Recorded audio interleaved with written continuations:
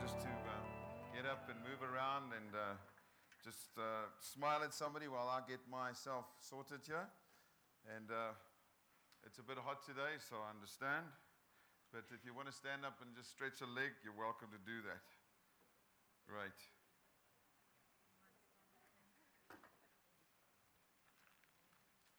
If you don't want to do that, that's also fine, as I see you don't want to do that. That's all right. That's all right. I can live with that.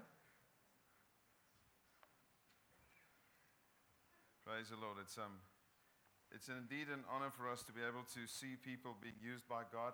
One of the things that we dearly believe, it's kind of like a strange thing over there, that there's a chair parked, has no purpose there. It's just weird. I don't know if anybody's going to sit there, but maybe if somebody could just, Victor, if you want to sit there, buddy, it just looks like it's completely out of sync. Thanks, Vic. One of the things that I'm just looking for something else out of order. No, it's fine. Oh, Shane, sorry. One of the things that we love about church is this. The church is firstly not just a gathering on a Sunday, but church is firstly a people. That'll be a great moment for you to say amen. By the way, we do say this. It's great to get feedback. Not the woo kind of feedback through the speakers, but the feedback from you that says, yeah, I like what you just said. That's great. Thanks, Tavan.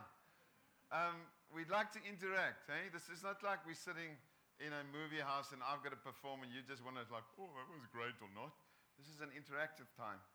One of the things we love about church is that we are a people that are all part of something that should be alive. It's a living organism, this thing called the body of Christ. And in that body, we have parts that all contribute. Correct?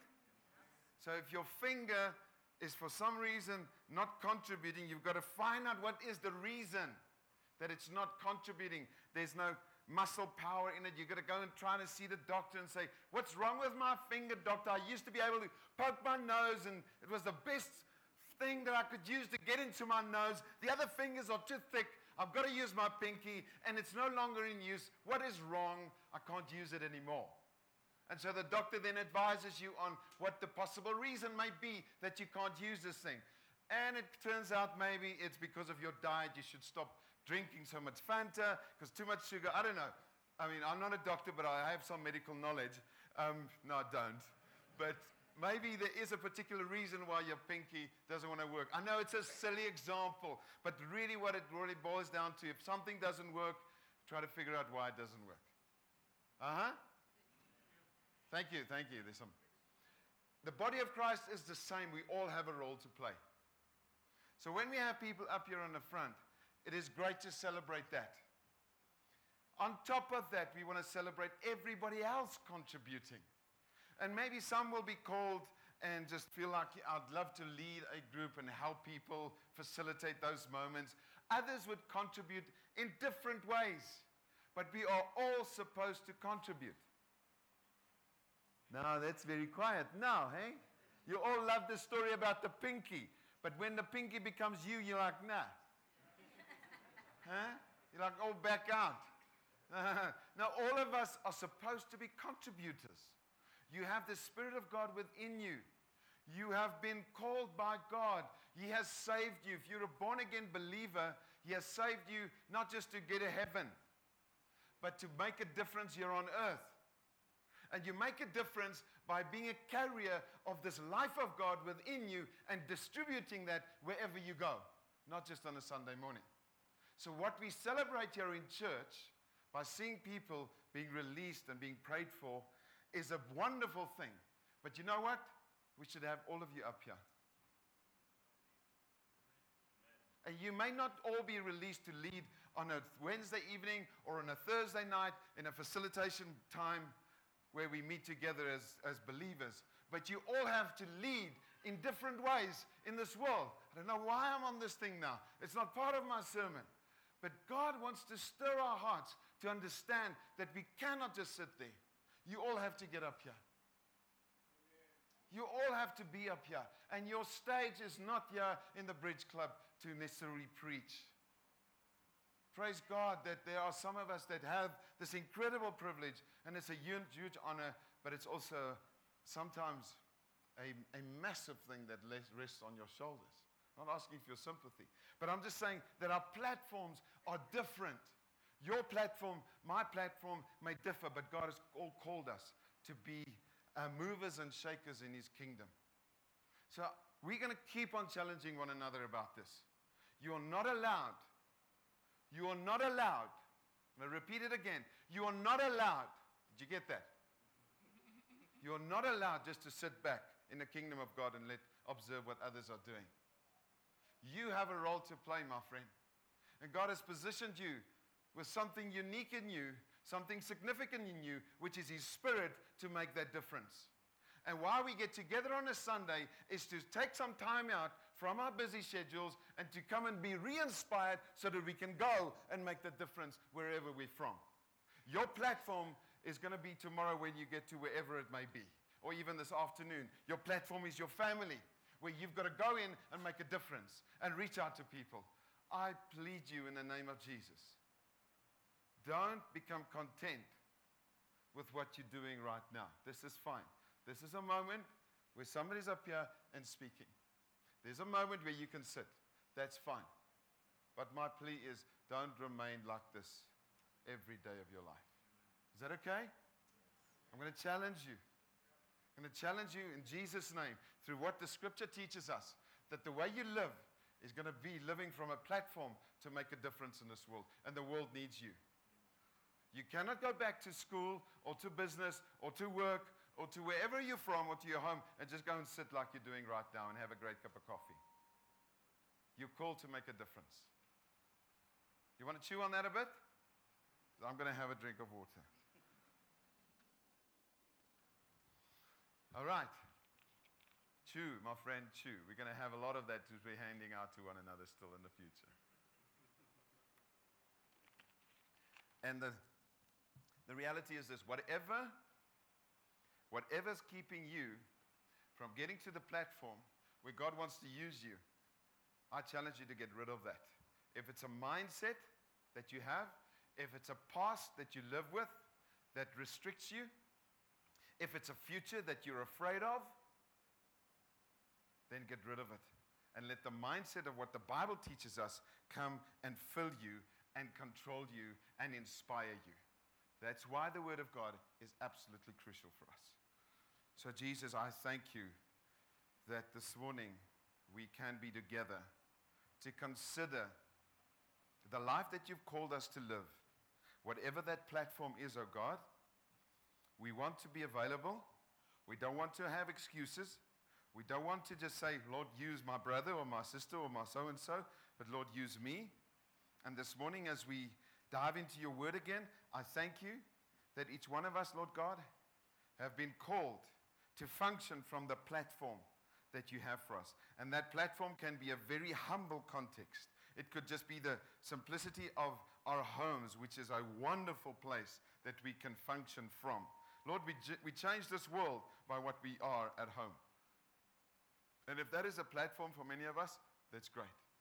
And Lord, if you've got other platforms, which I know you do, businesses, work environments, Lord God, whatever it is, the platform of friendships that we have with people out there, I pray that you will help us to respond to this call of yours to use us there.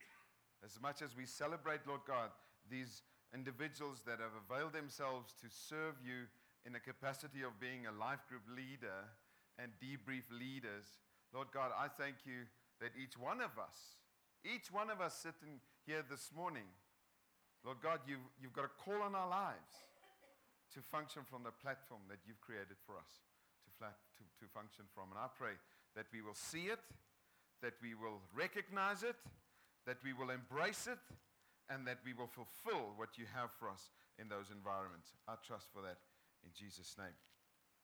Amen. Amen. All right, so none of what I've shared is part of the sermon, so you cannot hold me to it and say, well, now you've taken up so much time. That was just for free, and so we're only starting right now. Okay. You want to take my stuff? That's my stuff.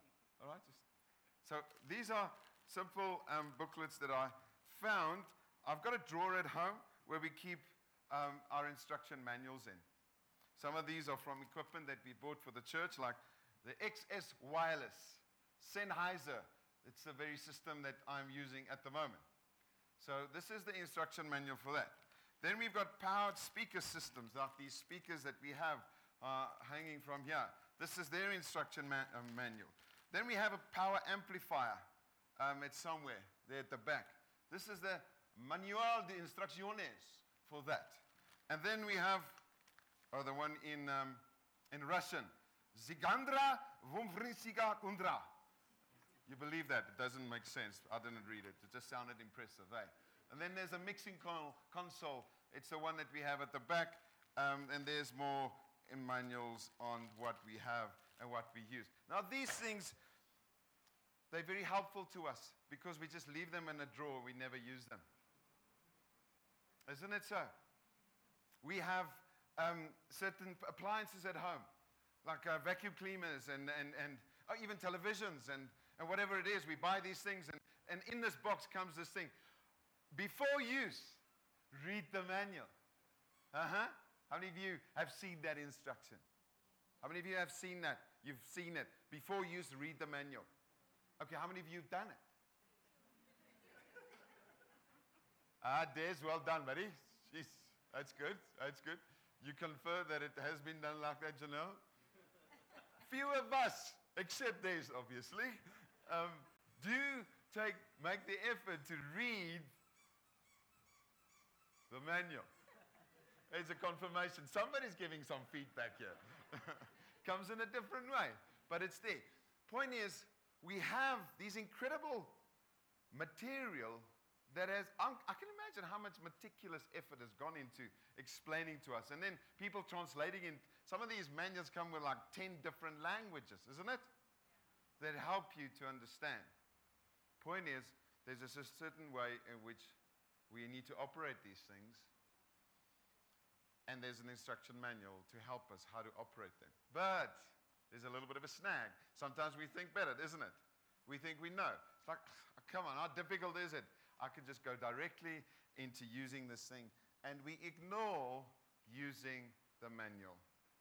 Point I'm trying to make this morning is that we do know that there's the instruction manual in life called the Bible. You agree with me? I mean, if you come to a church meeting like this, most of you would probably have the background of having read the Bible a bit. Some of you may have never been exposed to reading the Bible, and that's fine. Great that you're here. Point is that most of us will probably agree that the manual for life is the Bible. It's there, all right? The reality and the challenge is this. We don't often use it as the manual for life.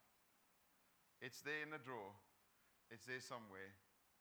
And God wants to challenge us to see that everything we need is found in the Bible. Now, we have been journeying together as a church since the beginning of the year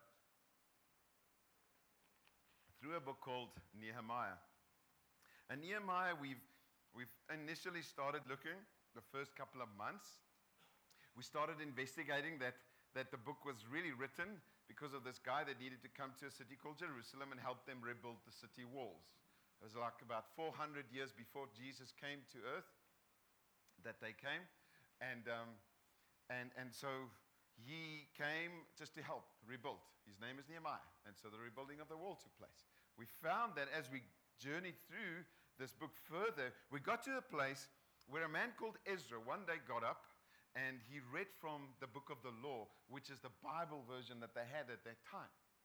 And as he read it, people responded like, whoa, what is this that you are reading to us? And so certain things happened in terms of what they were experiencing at that time. They responded to the word. And so as a church, when we got to that point, which is around about June, we realized that God was talking to us about the importance of the Bible. And so we paused there for a moment. We did a series called Imagine, where we said, wow, imagine if we start having godly thoughts that we find in the Bible about who we are and about our future, how much that will change our lives. So we did that, and out of that we felt God challenging us out of this word imagine The I am, I in, he challenged us with it, saying, are you in? I'm in. And so we went through a period of time where we spoke to one another and said, hey, are you in? Taking up the Bible, seeing it as important. And hence from there, we did Tuesday nights where we did a little bit of a basic study of the Bible and the value of it. And now we're on a monthly journey where each month we want to take 2 or so books from the Bible and just explore it a little bit more. Hence Genesis and John at the moment.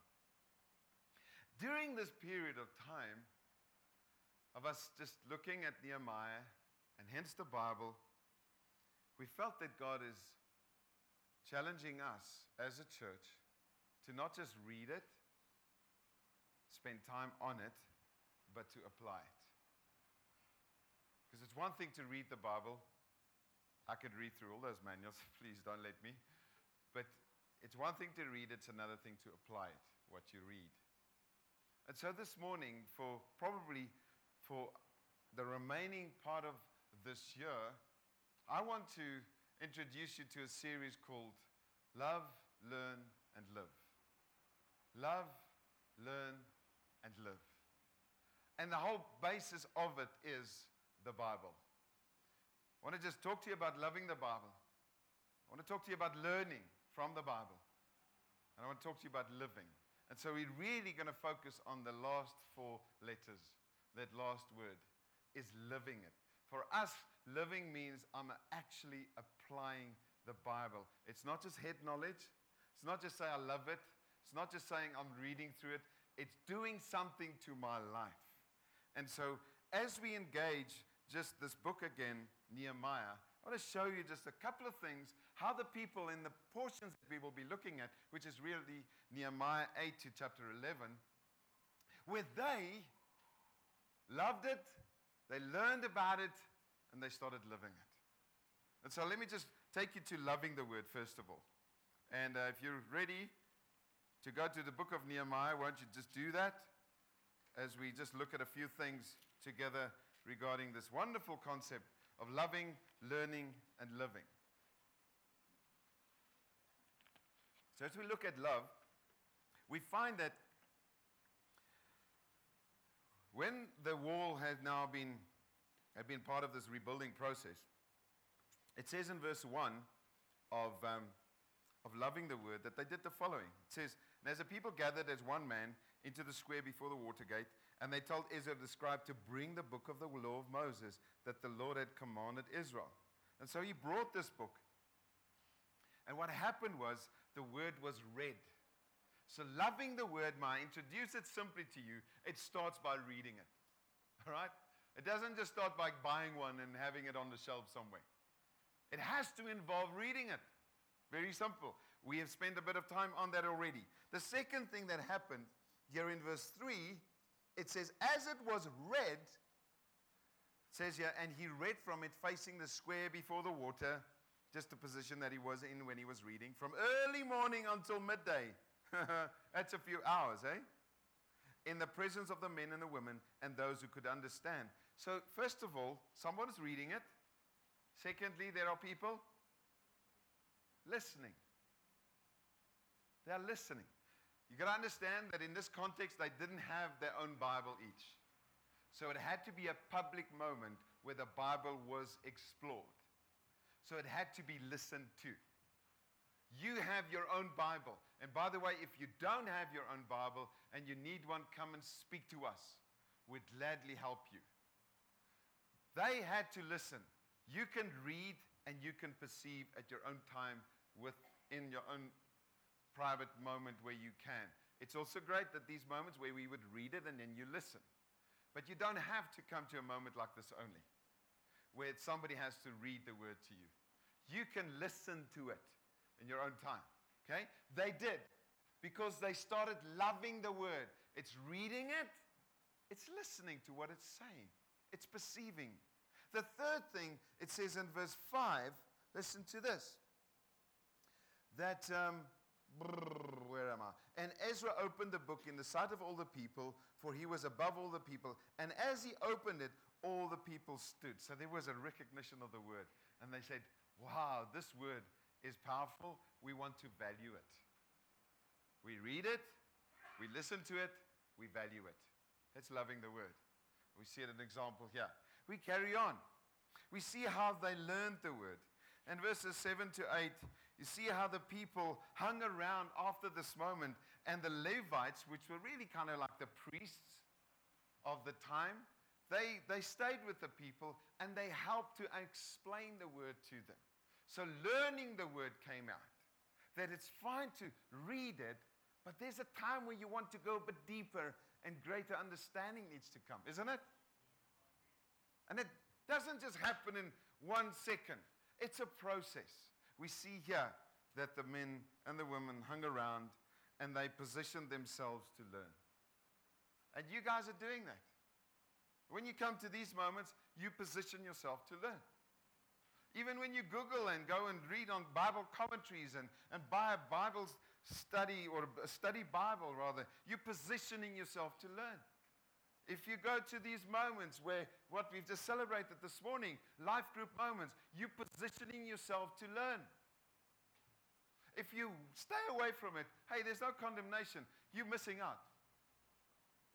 You're missing out. And I know everybody's busy and children and all that stuff, but you know what? You're missing out. All agreed. I love the word. There's enough time that you've got to also position yourself to learn, folks. And that positioning sometimes is a sacrifice. As much as it's some of you, I don't know your particular situation, but for some of you may have been a sacrifice this morning to be here. Well done. Well done. It's going to require of you in the future to continue sacrificing to learn. Those of you that have been to school and after school went to tertiary education, you know what a sacrifice it is to keep on studying and people that have to study at night and 2 o'clock in the morning or whatever. There's a sacrifice to learn. Come on. God doesn't just download his character into your system just supernaturally like that. You learn about him from the word and from these moments. So be willing to position yourself to learn. Then it says in verse 12 that they welcomed it. They valued it. They welcomed it into their lives. It says, and all the people went their way to eat and drink and to send portions and to make great rejoicing because they had understood the words that were declared to them. They welcomed it into their lives. It's like, it doesn't fit into my schedule. Doesn't fit into my frame of thinking. This is a bit different. No, they welcomed it. So loving the word is important. Learning the word is just as important. And so I want to introduce to you really where we want to go, and that's living the word. Is now the application of loving it and of learning it. Now it has to start shaping you and me. We love it. We learn about it. Now it's got to start influencing the way we live. Otherwise, we've got to then question, do I really love it? Does it have any authority in my life? Do I value it? Is it important to me? Am I learning? Am I really digging deeper and trying to see what it means and what implication or applications there ought to be in my life? Because I cannot just say I'm a believer, but my life is the opposite of what I'm saying. And the crux of the matter is this. I read Bible, I am in church, I go to Christian moments, but my lifestyle is different. Then you're loving something, supposedly, you're learning something, but you're not living it. And there's an incredible word in the English dictionary that says, such a person is a? Sorry? Sorry? A hypocrite. That's it. I could hear it. I was just trying to get you to say louder. It's fine, but thanks for being worried about my hearing. Point is, we say, I love it. I learn it. See, I've been to all the church meetings this year. Yeah, I'm always there, you know. I've got 3 Bibles in my house.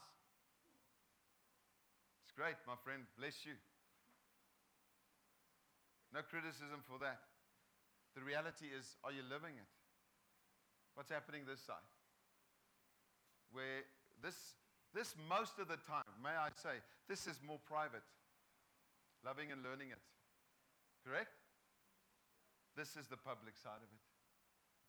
So whatever you eat in private, hey, people eventually see in public. You can try to hide all the chocolates you're eating and pretend that nobody's going to see it. Boy, oh boy, they're going to eventually see it. Why? You know why. So you try to hide and say, well, this is a public thing for me. My Christian walk with God is a private thing rather. No, it's not a private thing. It starts in private. It eventually has to flow over into a public manifestation of who you say you are. And if it's any different than what you supposedly engaging yourself with there, then we are hypocrites. Then I say one thing, but I act in another way. And it is time that the church of Jesus Christ lives according to what we're loving and we're learning and we're studying, and manifest the reality of Christ in the way we live. So let me just take you through a couple of examples of how they live the word. It says here they thank God. Chapters 8, verse 13 to 17. There's a wonderful feast that they needed to celebrate, and it was part of their Jewish tradition, that during the time when they were trekking through the desert, they made booths to sleep in. And after they had eventually got to the promised land, they had the Feast of Booths, or tents. And they'd forsaken that for many years. But what they really was doing when they would do this feast is to remember how faithful God was when he looked after them during those 40 years, and how he preserved them to be a nation then. So they were really saying, God, for those years that you looked after us, we're thankful by keeping this feast. First thing they do. When the word is read, when the word is understood, when the word is valued, they're like, God, we're thankful. An application of living the word is thankfulness, my friend. When we live in Zimbabwe and all we hear from loving the word and learning the word is murmuring, then something is wrong. Do you believe me and agree with me? We cannot say, well, in our private moments, this is what I'm engaged myself in. So thankful for what I can learn here. Oh, my goodness, this is a mess, this world. There's nothing good in this life that I've got to wake up every day. Tomorrow is Monday again, another week starting, and I'm not looking forward to it. Something is wrong. The impact of the word in my life has to lead me to a place of thankfulness before God, where I say, God, I don't understand this stuff, but I'm thankful for what I have. Think of two things quickly. Just two things that you're thankful for. Just two things. Just think of it. I hope they come up. You don't have to share it with me. But just two things. So those two things that you're thankful for, when last have you expressed your thankfulness to God for those two things that just come up in your mind? Because who do you have to thank for them? It really is God, isn't it? Just a simple test. When last did I thank God for just those two things that you just mentioned in your heart? And even right now, as you sit there, won't you just thank Him for it, if you haven't done it for a while? The people, they applied the word by thanking God. Now the next thing, it goes into some areas where they see the standard of living. They start reading the word. They start thanking God for His faithfulness.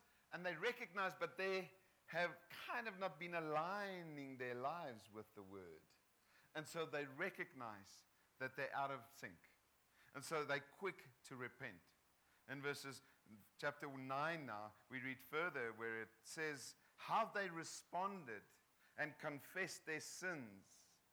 And it says in verse 3, and they stood up in their place and read from the book of the law of the Lord, their God, for a quarter of the day. How long is a quarter of the day? Somebody? 8 hours? 6 hours? 6 hours, thank you. You do the books for the church, so you should be able to have that information. Thanks, Vanya. 6 hours they stood doing what? Reading. And for another quarter of the day, so for 6 hours they were reading it, and for another quarter of the day they made confession and worshiped the Lord their God. All right. I think we should start having meetings like that on a Sunday. How's that for a change, eh? Some of you said to me this week, "Chick, our services are a bit short." I'm like, okay. All right, let's then, go wild. From next Sunday, 6 to 12, we'll start just, reading the Bible. And then from 12 to 6, we'll start confessing. And if you need to go longer, like some of you want to perhaps go after 12 or 6 in the evening to confess more, then we'll leave you to this and you can carry on. Now, it's just an amazing thing. There was an attitude immediately of, I see the truth. I love the truth. I read the Bible. I learn about the truth. And I apply the truth. And where the truth has to make adjustments to my life, I say, here I am. I'll let it adjust who I am and the way I live. I'm not just going to say, oh, I love the Bible. It's such a great book to read. And, there's some stuff here that's a little bit challenging. I don't know if I want to adjust it. Oh, I love this part that says, you've got to just gather together and have a feast and just eat food. I love that portion. But where it says I've got to be pure before God and have pure thoughts and not think of another woman besides my wife, my own wife, and adultery is not part of the way that I should live, and fornication and sex before marriage and all that stuff, it becomes a little bit uncomfortable. So I love the truth that I like. The other truths I'll reconsider. And so I start living a life here where I choose what is preferable to me and to the way I want to live, and the truth is adjusted so that I can stay comfortable. But when I take the truth, and this is what I trust for all of us, myself included, that we don't water down the truth, we don't amend it, we don't change it to fit our preferred lifestyle, then I say, God, your truth determines my life, the way I live. Not the way I want to live, but the way that you want me to live. And so they were willing, quick to repent. Because they said, I love God, I love his word, therefore I will obey him. And by the way, love, in the biblical term, is measured by what? How is love measured according to the Bible? Jesus said, if you love me,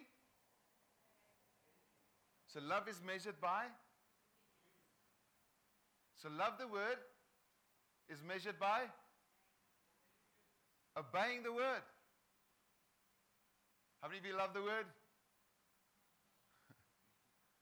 All right. You don't have to raise the next hand. You know what it is? How's your obedience to the word? Love, learn, and live. Live, my friends, is really where we express ourselves fully as believers. That's the public side of our lives. Where the way you live reflects what you love and what you learn. If you're living a life where you just have all the freedom that you want, you can do whatever you want, I want to suggest that you're loving something different than the truth from the Word of God. Because the Word of God says you've got to love his truth so that your life could be adjusted to his truth. And the truth is not a binding truth. It's the greatest freedom that comes. You think you're free when you live away from the truth of God. You're in greater bondage than you ever thought you were. There's freedom when I live according to that truth. I'm so thankful for one wife and for one marriage of almost 30 years, and I'm not boasting about that. In 2 months' time almost, 3 months' time in December. Samin and I would be married for 30 years. And I'm not in any way judging anybody who has failed in marriage through divorce and that. I'm just saying to you, I am so thankful that I can be free. I don't have to run after another woman. I'm not interested in that. I'm satisfied and fulfilled in my marriage with one woman for almost 30 years. There's great freedom in that liberty that God gives us to walk according to his truth and to live according to that. I'm so thankful for that. So when God brings us into the truth, it is not to constrain us and to make us like robots. It is to make us free from the bondage of sin. We think when we avoid truth and we live in this free world where I can sin and do whatever I want, you're in bondage, because that's what sin does to you. Sin comes and puts bondage in your life, and you are a subject to sin. You become a servant of the devil, and you serve him. The greatest freedom comes when we serve our King, Jesus Christ. And so we cannot just say, I love him, but I live here in sin, because then I'm a hypocrite, and I'm saying, God, I love you, but I do my own thing. They were willing to repent. They restored worship, that said in that same verse. Where they actually, the word worship there in the Hebrew means to bow down. So really just, I bow down. And I admit that he is God, and that his ways are the preferred ways, are the best ways. And so worship is not, as we've often said, it's not music. Worship is a lifestyle. And when we come and we try to use music to help you and to stir you to connect to God, what we're actually trying to do is help you to bow down before God in your heart. We don't necessarily bow here. Bowing is not an action first, but an attitude. We can all force you to bow. I can ask you now to bow down. You're like, I saw my knees are, But in your heart, you're like, this is such a silly move. But when God says to you, worship me, what do you do? What do you do? That's where living the word comes in. We hasten on. They say in verses 6 of chapter 9, they talk about this glorious name of God, which is exalted above all blessing and praise. They say in verse 6, you are the Lord, you alone. You have made heaven, the heaven of heavens, with all their hosts, the earth and all that is in it, the seas and all that is in them, and you preserve it, all of them. You are the host of heaven. All of the hosts of heaven rather worship you. So there's an acknowledging that God is God. When the truth is read, when the truth is learned and studied, then the application of that is acknowledge that he is God and that I am just a mere human being, and all I want to do is live for him. I want to acknowledge him in all my ways. I don't want to have a part that's for God and a part that's for myself and a part that's for my business and a part that's there. I want God to be involved in everything that I do, because he is God. And besides, I cannot hide anything from him. He is my God. Then we see in the whole of chapter 10, they made promises to God. Made a covenant. It's like a contract, but a contract that involves their lives. It's not just something that they signed, something that they gave themselves to. And so chapter 10 is full of that, where they were prepared. Say, God, I'm willing to make a covenant and a promise to you. And I love this in verses 28. Why don't you just go there with me? Chapter 10 and verse 28. And the context is the people who sealed this covenant with God, and the people's names are mentioned, and great detail is given to this. And then verse 28, it says, the rest of the people, the priests, the Levites, the gatekeepers, the singers, the temple servants, and all who have separated themselves from the people of the lands to the law of God, their wives, their sons, their daughters, all who have knowledge and understanding, they made this covenant with God. So there's no discrimination about age or gender against that. It's all who had understanding and knowledge of what they were about to do. And by the way, when we take communion later on, it is open for all who have understanding and knowledge in the sense of Jesus, what he's done for you, and that personal relationship that you have with him. And baptism is the same. It's not when you get to a certain age or when you get to a certain level of Christian growth. It is, do you have an understanding and a knowledge of what it's all about? You can be 5 years old and you can be baptized because it's a personal expression of your faith in Jesus. I love that. And so they made promises. They made a host of promises there, which we can't go into in detail. They promised to not intermarry with non-Jews. They promised to keep the Sabbath. They promised to every seventh year to preserve the land and let it lie unused. They promised to release every seventh year to all the debts owed to them. They will promise to release those people. They promised to pay a third per year to the temple of their income. They promised to maintain the temple by presenting to it wood, first fruits, and net tithes. So they made concrete, specific promises. They loved the word. They learned the word. And they lived it by saying, God, I promise to you the following. I commit myself. It's a big word that we love to use, isn't it? Are you committed? Are you ready to commit? And often a word that we do not like to use because I'm not always interested in a commitment. That's why we live in a world where men would rather just go around and sleep randomly like they want because they don't want to commit to a specific spouse or a person. That's rubbish. We cannot live like that.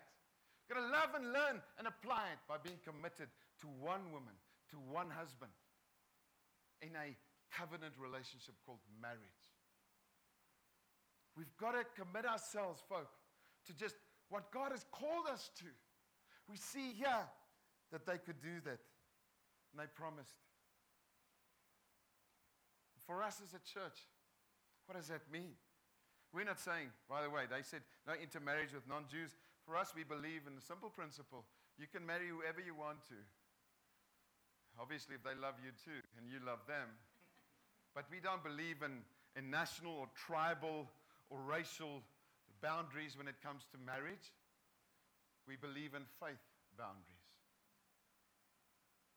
That if you can marry someone who carries the same faith as you do, faith in Jesus Christ is the first requirement.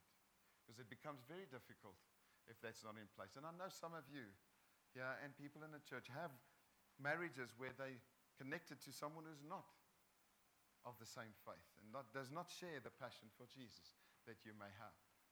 God's grace is there to help you because Paul even talks about that. How our hearts and our passion for Jesus can influence the passion or the heart of our spouse who is not a believer. But it is ideal that we marry within our faith, not within our church. There's some people that will go that far. No, it's within the faith of being a Christian and a believer. It's just helpful. It's just more helpful. What they say about keeping the Sabbath, it's not a promise that God expects of us to every Sunday. No, God expects of us to consider the reality of rest. And what rest actually means is this. I am dependent upon God. I cannot work 24/7. I have to rest. For my own sanity, for my own safety, for my own health, for the health of the people around me, I need to rest. And so when we read these things in the Old Testament, it was because they had to. And some people believe today that if you don't keep the Sabbath, you're not saved. We don't believe that. Sabbath does not save us. Jesus does. But because I am saved, I want to keep the Sabbath and rest. And your Sabbath may be different. My Sabbath, a Sunday, I do not rest on a Sunday. We take Mondays for ourselves where we just try not to answer the phone. Try just to be time by ourselves. And it's not always possible. And I'm not complaining when it's not possible. I just recognize that I'm a human being and I have to rest. I need to take time out to consider just where I am with God, where I am with Samin, where I am with my boys, where I am just in my life. And unless we do that, we're going to kill ourselves physically. So rest is important. Then it talks about the things of giving. They committed themselves. They said, God, we promise that we will give this and we will pay off debt or we will not expect debt. I think the principle for me is when people owe you debt, don't be harsh on them. Be be kind, be soft. They were very, very specific about what they ought to pay to the temple. We believe in the principle of giving. A New Testament belief for us as a church is that we have been called to live a life sacrificially. And I know that in the Old Testament there's a specific reference called the tithe. It's not necessarily repeated in the New Testament, but the principle of giving is. And as a church, this can only function because of the generosity of people giving. And when God challenges us to love the Word, to learn the Word, one of the applications of living the Word is giving. I give. Many of you may not know that, but sometimes they think the pastors, in the Old Testament, the Levites also gave, the people that ran the temple. We all are under the same expectation from heaven to live generously. And I ask of you to live generously, to give. A specific thing that I want to ask you to consider is over the last couple of weeks we've been seeing, and you would have noticed it, that Zessa is not doing so great at the moment in Bulawayo. And we need to buy a generator. We've already prepared the system so that we can have a turnover switch there, that we can just bring a generator and connect it, and boom, everything can run. We've had, now this past Friday, we had an issue with Zessa. Last week, Tuesday, when we did our Bible training, we had an issue with Zessa. The previous Friday, with debrief on a Friday night, we had another issue with Zessa. It's just becoming a bit erratic. And we want to present a moment on a Sunday and on a Friday and during the week where we can love, learn, and apply the Word. And we need the simple thing called Zessa around. And if it's not there, we need a backup. So I want to ask you to, besides your normal giving to the church, that you will consider giving, making an amount available. Put it in an envelope and say, this is for the generator. We need to buy one. And I'm not pleading you. I'm just saying, guys, this is where we are. If you have a generator standing at home and you want to donate it, bless you, do that. The other thing that I want to mention, and it's so good, Janku's not here. Janku's in Canada. Janku's one of the elders on this team. And Janku will soon return with his wife that most of you know about. One of the realities that we as a church will face is that we're in a process of getting all of his paperwork in place that he can be fully employed here in this nation. We've applied for it, and it seems like it's in good process that it will be approved by immigration. But we need to then, when he comes and lives here with the wife, we need to get him onto a salary system, which means that there will be more overheads for this church so that we can serve this community and so that we can serve the young people in a good and honorable way. And it does require around dollars and cents. And so I'm just asking you to partner with us in what God is busy doing through us. There's more. We're so excited about what God is busy doing at King City Church, but it requires a people that participate in what He's doing. We don't often ask you these things, but I'm just sharing it with you from my perspective of what we have to look at and the realities that we face. So wherever you can partner in that, we'd love to ask you to do that. Then lastly, one final result of living according to the Word is found in chapter 11. And I want to read it to you in closing. It says, "Now the leaders of the people lived in Jerusalem, and the rest of the people cast lots to bring out of 10 to live in Jerusalem, the holy city, while 9 out of 10 remained in the other towns. And the people blessed all the men who willingly offered to live in Jerusalem." I want to say to you, we can love the Word, we learn the Word, we've got to live the Word. And one of the practical outcomes of living the Word is to live sacrificially. And what do I mean by that? It's just to say, God, my life here on earth is not about myself. It cannot be. Here they had people that said, okay, guys, we need to populate the city again. We need to have people move into the city. All of us were lovely, scattered out there in the Matopas, and it was just great. We had our own little thing going there. But you know what? God wants to do something in Jerusalem, and we need 1 out of every 10 person to come and live in the city. And it says here, and they blessed all the men who willingly, say with me, willingly offered to live in Jerusalem. There were people that said, okay, I love what we're reading. I love what we're learning. I'll be willing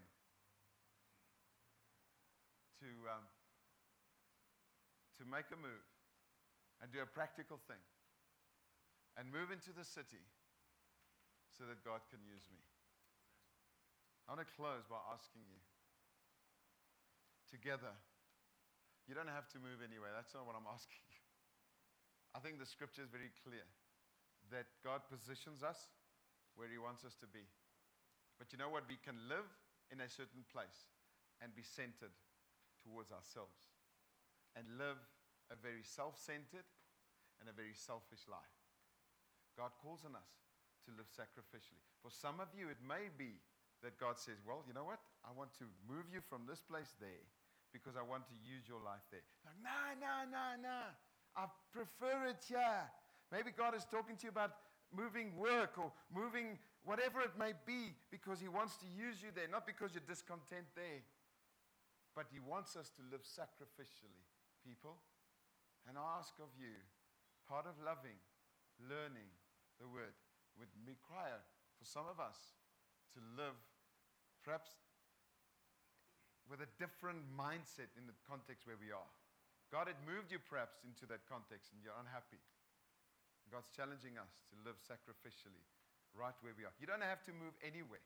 Hear me? Just wherever you are, whatever you're doing, let's live sacrificially before our God. So as we prepare for the table, which is, I think, so appropriate that we finish this way this morning, we're going to meet around the table of the Lord, which is not a special place. It's just a symbolic reference to what Jesus had done on the cross for us. Jesus came to live in a very, very different way. And what we drink and what we eat of is recognizing how He came to live. He came to live sacrificially by giving of Himself. When we partake of these elements, it can never be a ritual. It has to be from knowledge and understanding of what Jesus has done for me and my preparedness to live the same. So loving the Word, learning the Word is challenged right now when we have communion by the attitude that we have when we meet around the table. And as I said, it's open for all of you who have a testimony that Jesus Christ is Lord of your lives. Knowledge and understanding. But you have to go with the right attitude.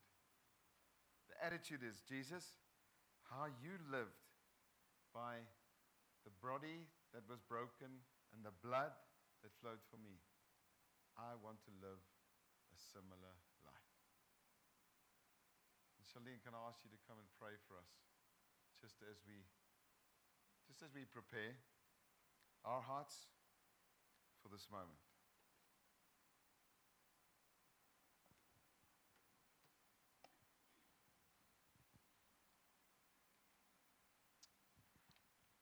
Heavenly Father, we thank you for forgiving us. We thank you for saving us.